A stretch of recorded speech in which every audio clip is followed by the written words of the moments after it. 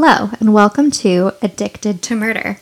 This is Courtney, licensed professional counselor with over a decade of experience. And this is Trisha, and I'd like to just blow on a doodle sack just once. What is a doodle sack? Doodle sack is another word for bagpipes. And I think that it would be really neat to just give a doodle sack a good blow. Interesting. Thank you. I can see you being a doodle sacker. I agree. I think I would be an excellent doodle sack player. So, and there's that. Well, anyways, welcome to part 2 of Harvey Carignan, Addicted to Murder, as Courtney just said. Our social media stuff is coming your way. Here it goes. Addicted to Murder podcast@gmail.com is how you can email us. @Addicted to M is our Instagram. @Addicted to M podcast. Why do I always screw that up? I'm sorry. @Addicted to M podcast is our Instagram, and Addicted to Murder podcast is our Facebook. Correct. Okay, I think I got it all. Oh, I put us on Twitter, but we have no followers, and I don't know how to use it. So feel free to tweet a Twitter twat. Tweet. At us @Addicted to Murder podcast on Twitter. We'll figure out how to use it. Yeah, I mean, I can ask my friends' children who are much more hip than I am, being a 40-year-old. Almost 40. Right. Not quite 40 yet. Yeah, almost. So, anyways, there's that. Yeah, and now it is time for our much anticipated question and answer segment. And Indeed. so today I get to ask the question. All right, I'm ready. So my question for us today is, Trisha, other than true crime, what is the last book you read? V.C. Andrews, I think, is what's on my nightstand right now. Oh. Yeah. You know, all of those, I've read all of those incestuous books, like the Flowers in the Attic series and the other ones. I can't remember them now, but they are amazing. So twisted and fucked up, but love them. Takes me back to my teenage years where they felt like I was reading something forbidden. Well, yeah, I mean, it's like so truly messed up to all of those series, like all of them. But yeah, I have like Pearl in the Mist or something like that on my nightstand right now. I think that's what I was reading before my other books. How about you? So the book that I've sort of been reading, it's called What I Carry, and it's kind of like It's not about STIs. It's not. Okay. And sort of like a young adult fiction novel, but it's about a girl who is about to age out of the foster system and kind of looking at how she created a life where everything that was needed could fit into basically one small backpack to move between foster homes growing up, and how to move on from that mentality. Courtney, I hate to say it, but I think you and I need to maybe looking at some more fun things. I mean, the other book I read was about polyvagal theory, so this one seemed more interesting. I don't even know what that means, but okay. All right. I picked the more fun one of the two. Okay. Well, there you have it. No wonder we're drawn to this shit. It's all connected, right? Okay. Well, good question. It's a good question. So, moving on to part 2 of Harvey. So, last week we discussed the childhood of Harvey Carignan, how he was bounced around by family multiple times and eventually sent to live at a reform school. And then after turning 18, he got out of that reform school and he enlisted into another institution, the U.S. Army. And there he was stationed in Alaska. There was one drunken night where he attempted to rape and did indeed kill a middle-aged woman in a public park. He then, later on, attempted to rape another woman who was able to flee and assisted the police in Harvey's capture. Harvey confessed to killing the women only after he was assured he would not receive the death penalty, which in Alaska was hanging. But he was convicted of murder and then he was sentenced to death. So, Courtney, what do you think is going through Harvey's mind at this time? Also, based on what we know, what psychological conditions might he now have as an adult? So, based on what we've learned about Harvey so far, I would imagine his thoughts were kind of pretty pragmatic about the whole thing. He was an intelligent young man, even if he was lacking knowledge about, society and their expectations, or he just didn't care about them. So he was probably just trying to figure out, like, okay, how do I get out of this kind of a thing. And then, diagnostically, at this point, it seems appropriate to give Harvey the diagnosis of antisocial personality disorder.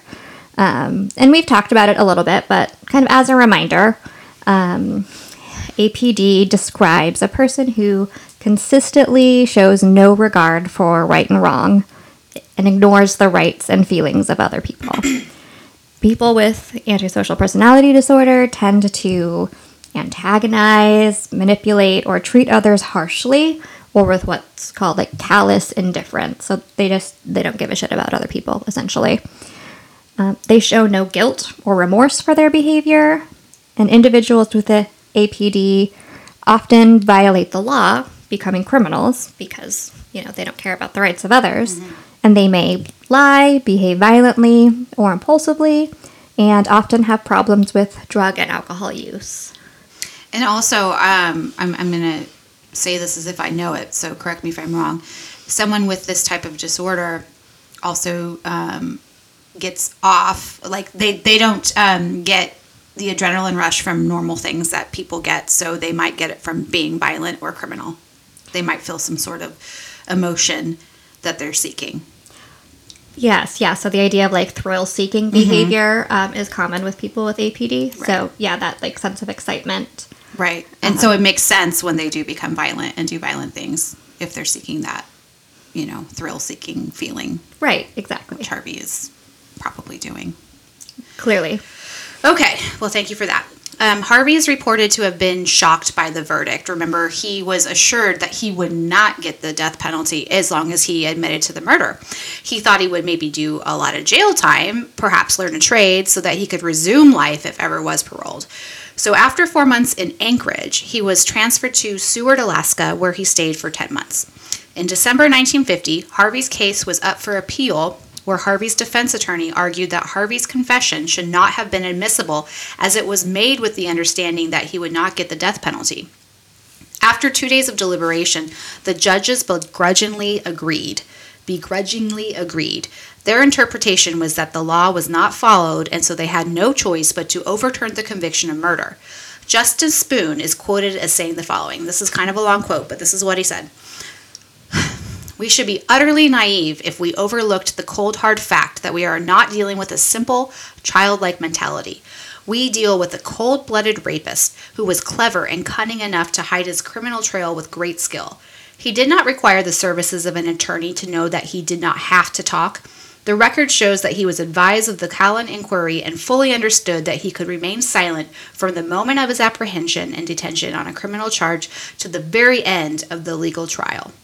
His age and the extent of his literacy justifies the most careful appraisal of his understanding of the issues confronting him in the later Showalter matter, so the woman he killed. It will not do to rake and scrape through the whole gamut of possibilities to find one plausible reason to believe that he was a dull clod rather than a pretty smart criminal. So I was unable to find Harvey's IQ, but based on his avid reading in childhood and what the courts know of him, they believe him to be a very intelligent individual. The only evidence that really they had, besides him being selected in alignment by a man who saw him in partial darkness, was his confession.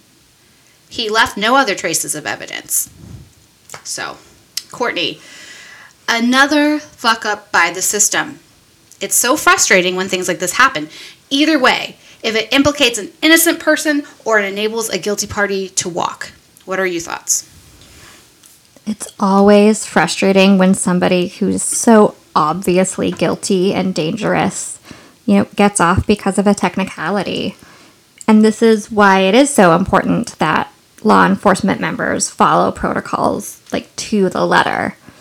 And, something to consider now is, this all took place before there were those written protocols, right? There wasn't the Miranda rights. They didn't exist yet. And so it's now a good example of why they do exist and why they're needed. Yes. Well, after this appeal in Alaska, it actually went up all the way to the federal Supreme Court, where they agreed with the lower courts based on what is called the McNabb-Mallory rule. This is what the Cornell Law School says about this rule. quote, "A doctrine of criminal procedure based on the U.S. Supreme Court ruling in McNabb versus United States in 1943 and Mallory versus United States 1957 that 1. Requires officers to promptly present defendants before a judge or a judicial officer after arrest, and 2. Requires judges to exclude any confessions or evidence produced by police officers during the time period between arrest and the defendant's initial appearance hearing." So basically, because Harvey was never presented to a judge before he made his confession, it shouldn't have been allowed. Mm. And that marshal kind of coerced him to confess prior to him being presented to a judge. So that confession that he made should not have been admissible in court. And that is what this law says.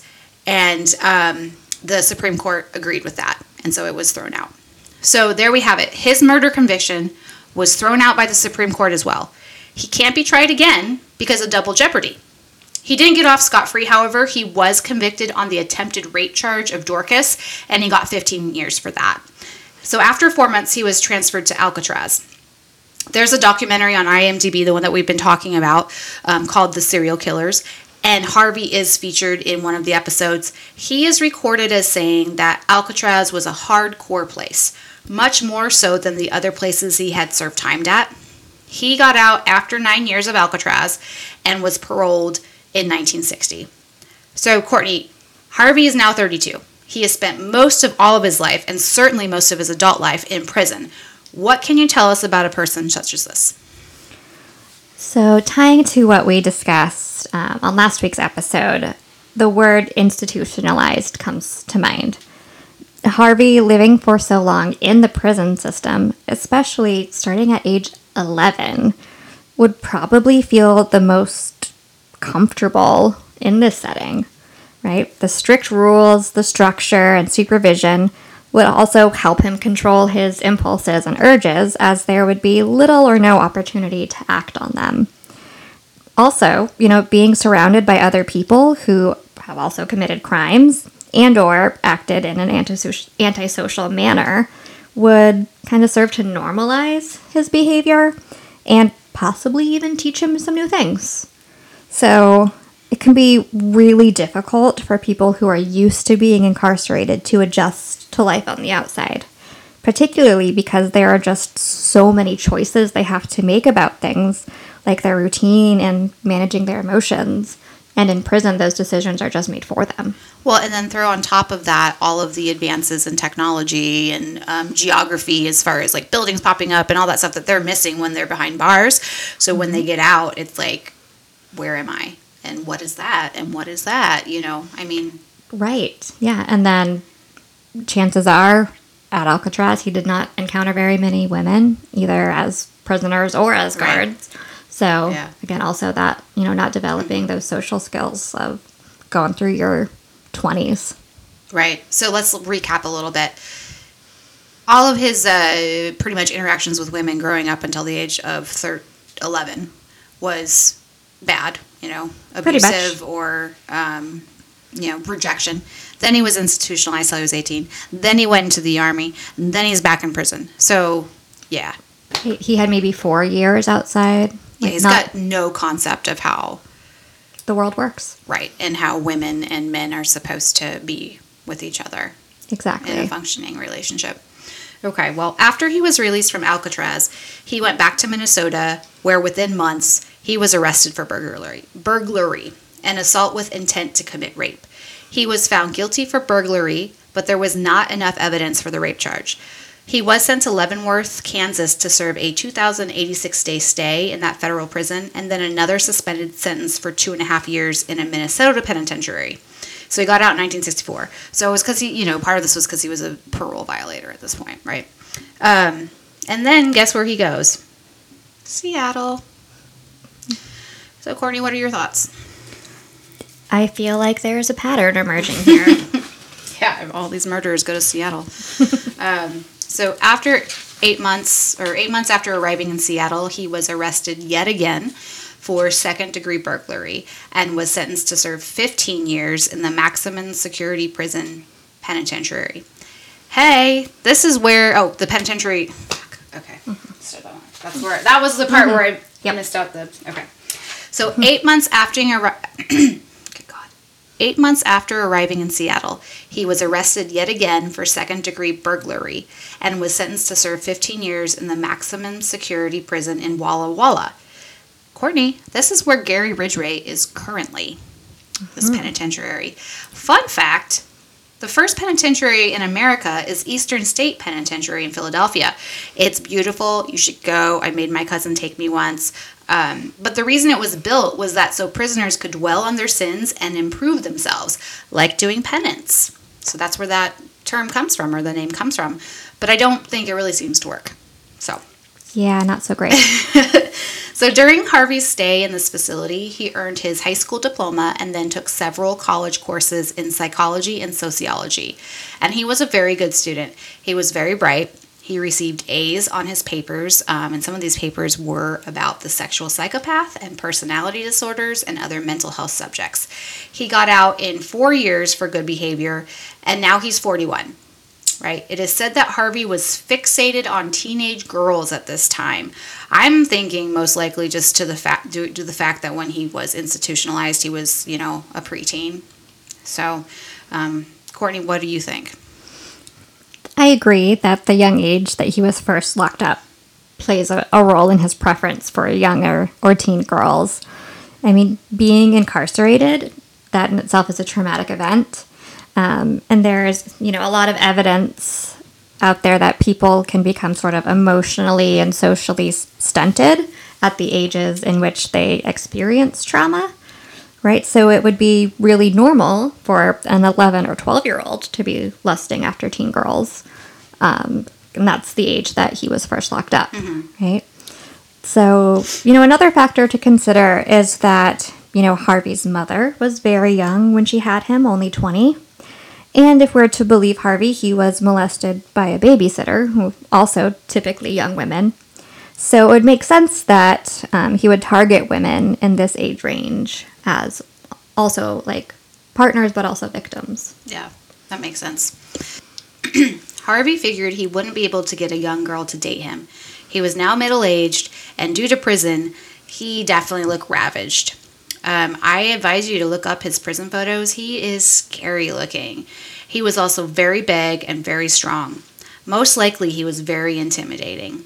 He did somehow get Sheila Moran to marry him in 1969. She, however, could not take all of his ex-con friends over at the house, and he would always take her car to drive God knows where. He was arrested during their marriage. Shocker, but was out within a year. Harvey was also violent during his marriage. Sheila recalled a time when they visited one of Harvey's uncles in British Columbia, and he attacked him. He pummeled him, leaving bruises. Sheila offered to call the police, but Harvey's uncle said that he would just deny the attack, so there really was no point. Sheila was also terrified of Harvey. He beat her, and there was a time when she actually thought he would beat her to death. Harvey claims the incident she was speaking about was he got really angry and he blacked out. And he only recalls coming to and seeing her and her children running out of the house away from him. He then said that right after this, he went to go make breakfast, where he turned around and saw God.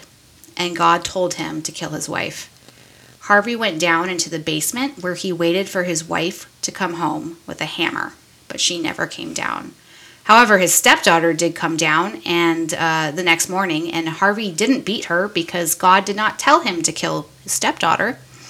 He then packed up, took off, and the marriage ended 6 months later. Harvey would miss his stepdaughter as she was more to his liking than her mom. She was the age he desired. Courtney, we've not seen this type of domestic violence in the other killers we've covered. Both Jerry Brudos and Gary Ridgway had wives, and neither of them was this violent with their wives. Can you go over why Harvey may have been so violent? There are a number of factors, potentially, that play into Harvey's level of violence and, his engagement in domestic abuse. First of all, it could just be kind of part of his personality that he is just more aggressive than the other killers we've talked about. But secondly, Harvey is also the only killer we've talked about who spent any sort of time in prison before they were branded a serial killer and caught. Violence is almost necessary to survive in prison. So by this time, having spent so much time there, it would just kind of seem like second nature to him. That's how you interact with people. I guess, yeah. Harvey speaks of God telling him to kill his wife.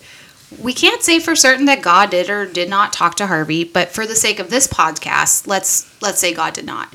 Can you talk to us a bit about the mental conditions that Harvey could have if he's being honest about this? So if we assume that Harvey actually believes that God talked to him in that moment, then some things we might consider would include a brief psychotic episode or maybe like acute intoxication.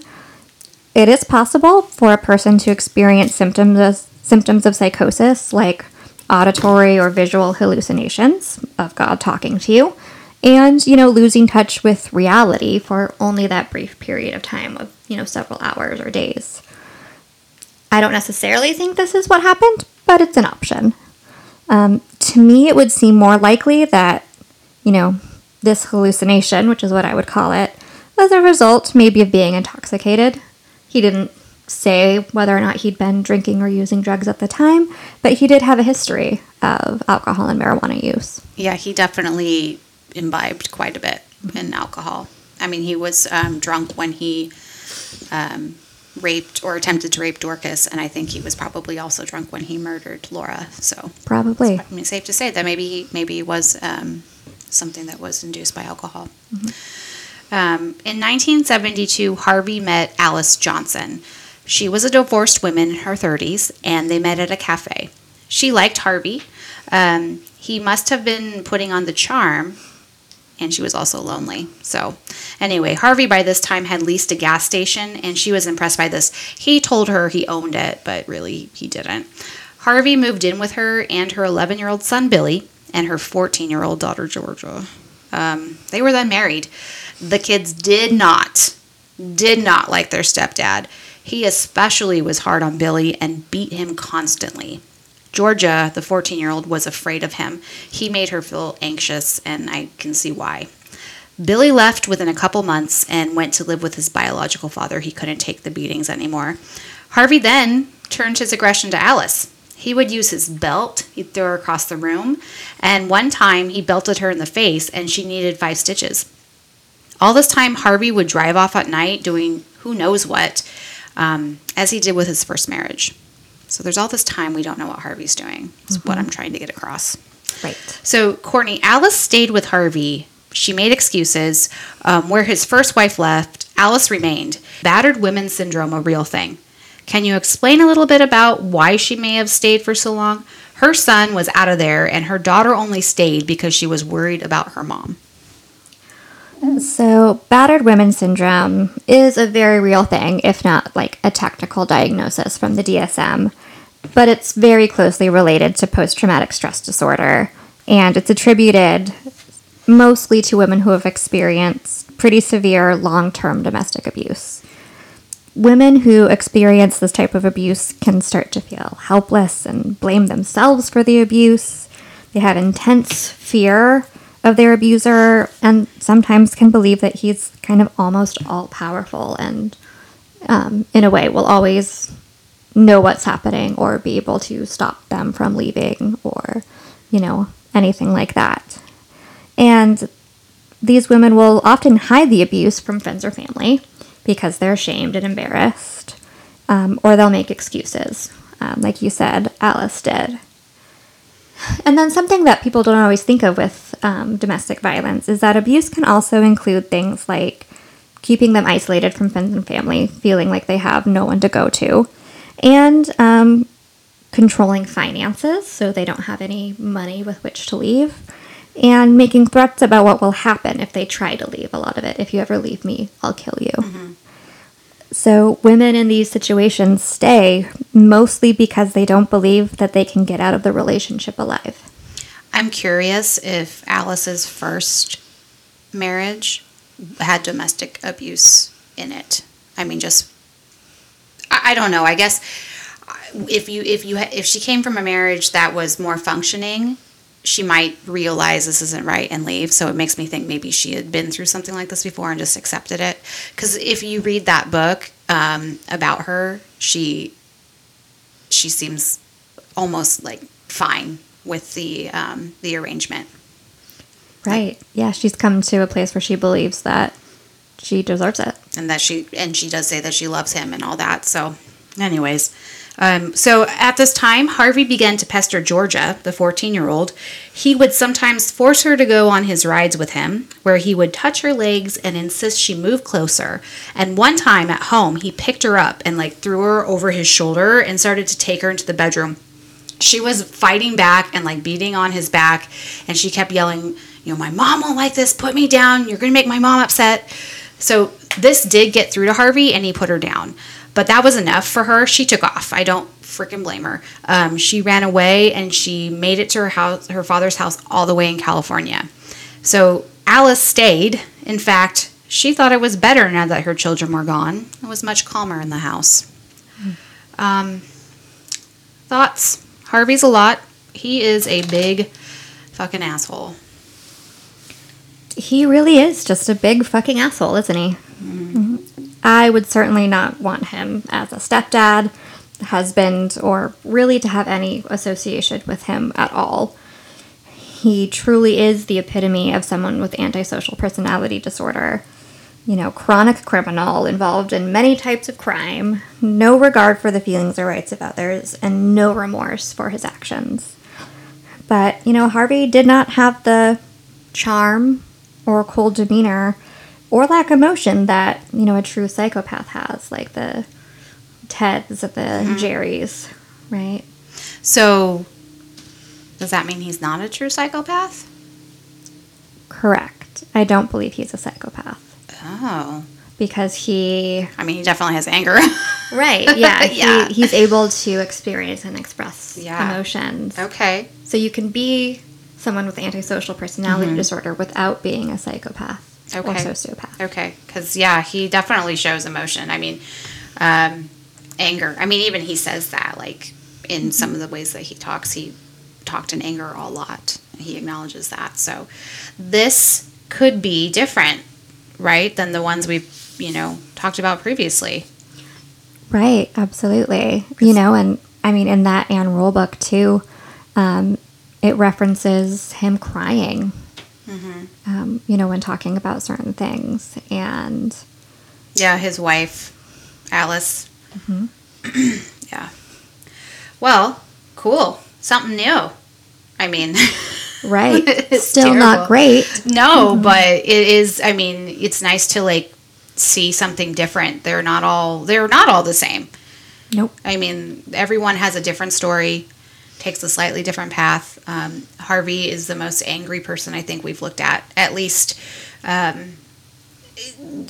we know of. There's enough data on him and interviews and all that to know how angry he is. Right, absolutely.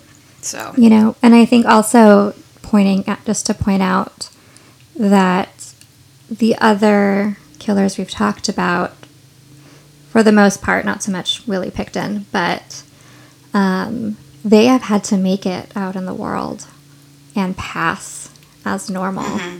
And, Harvey, he never learned that he was supposed to do that. Yeah.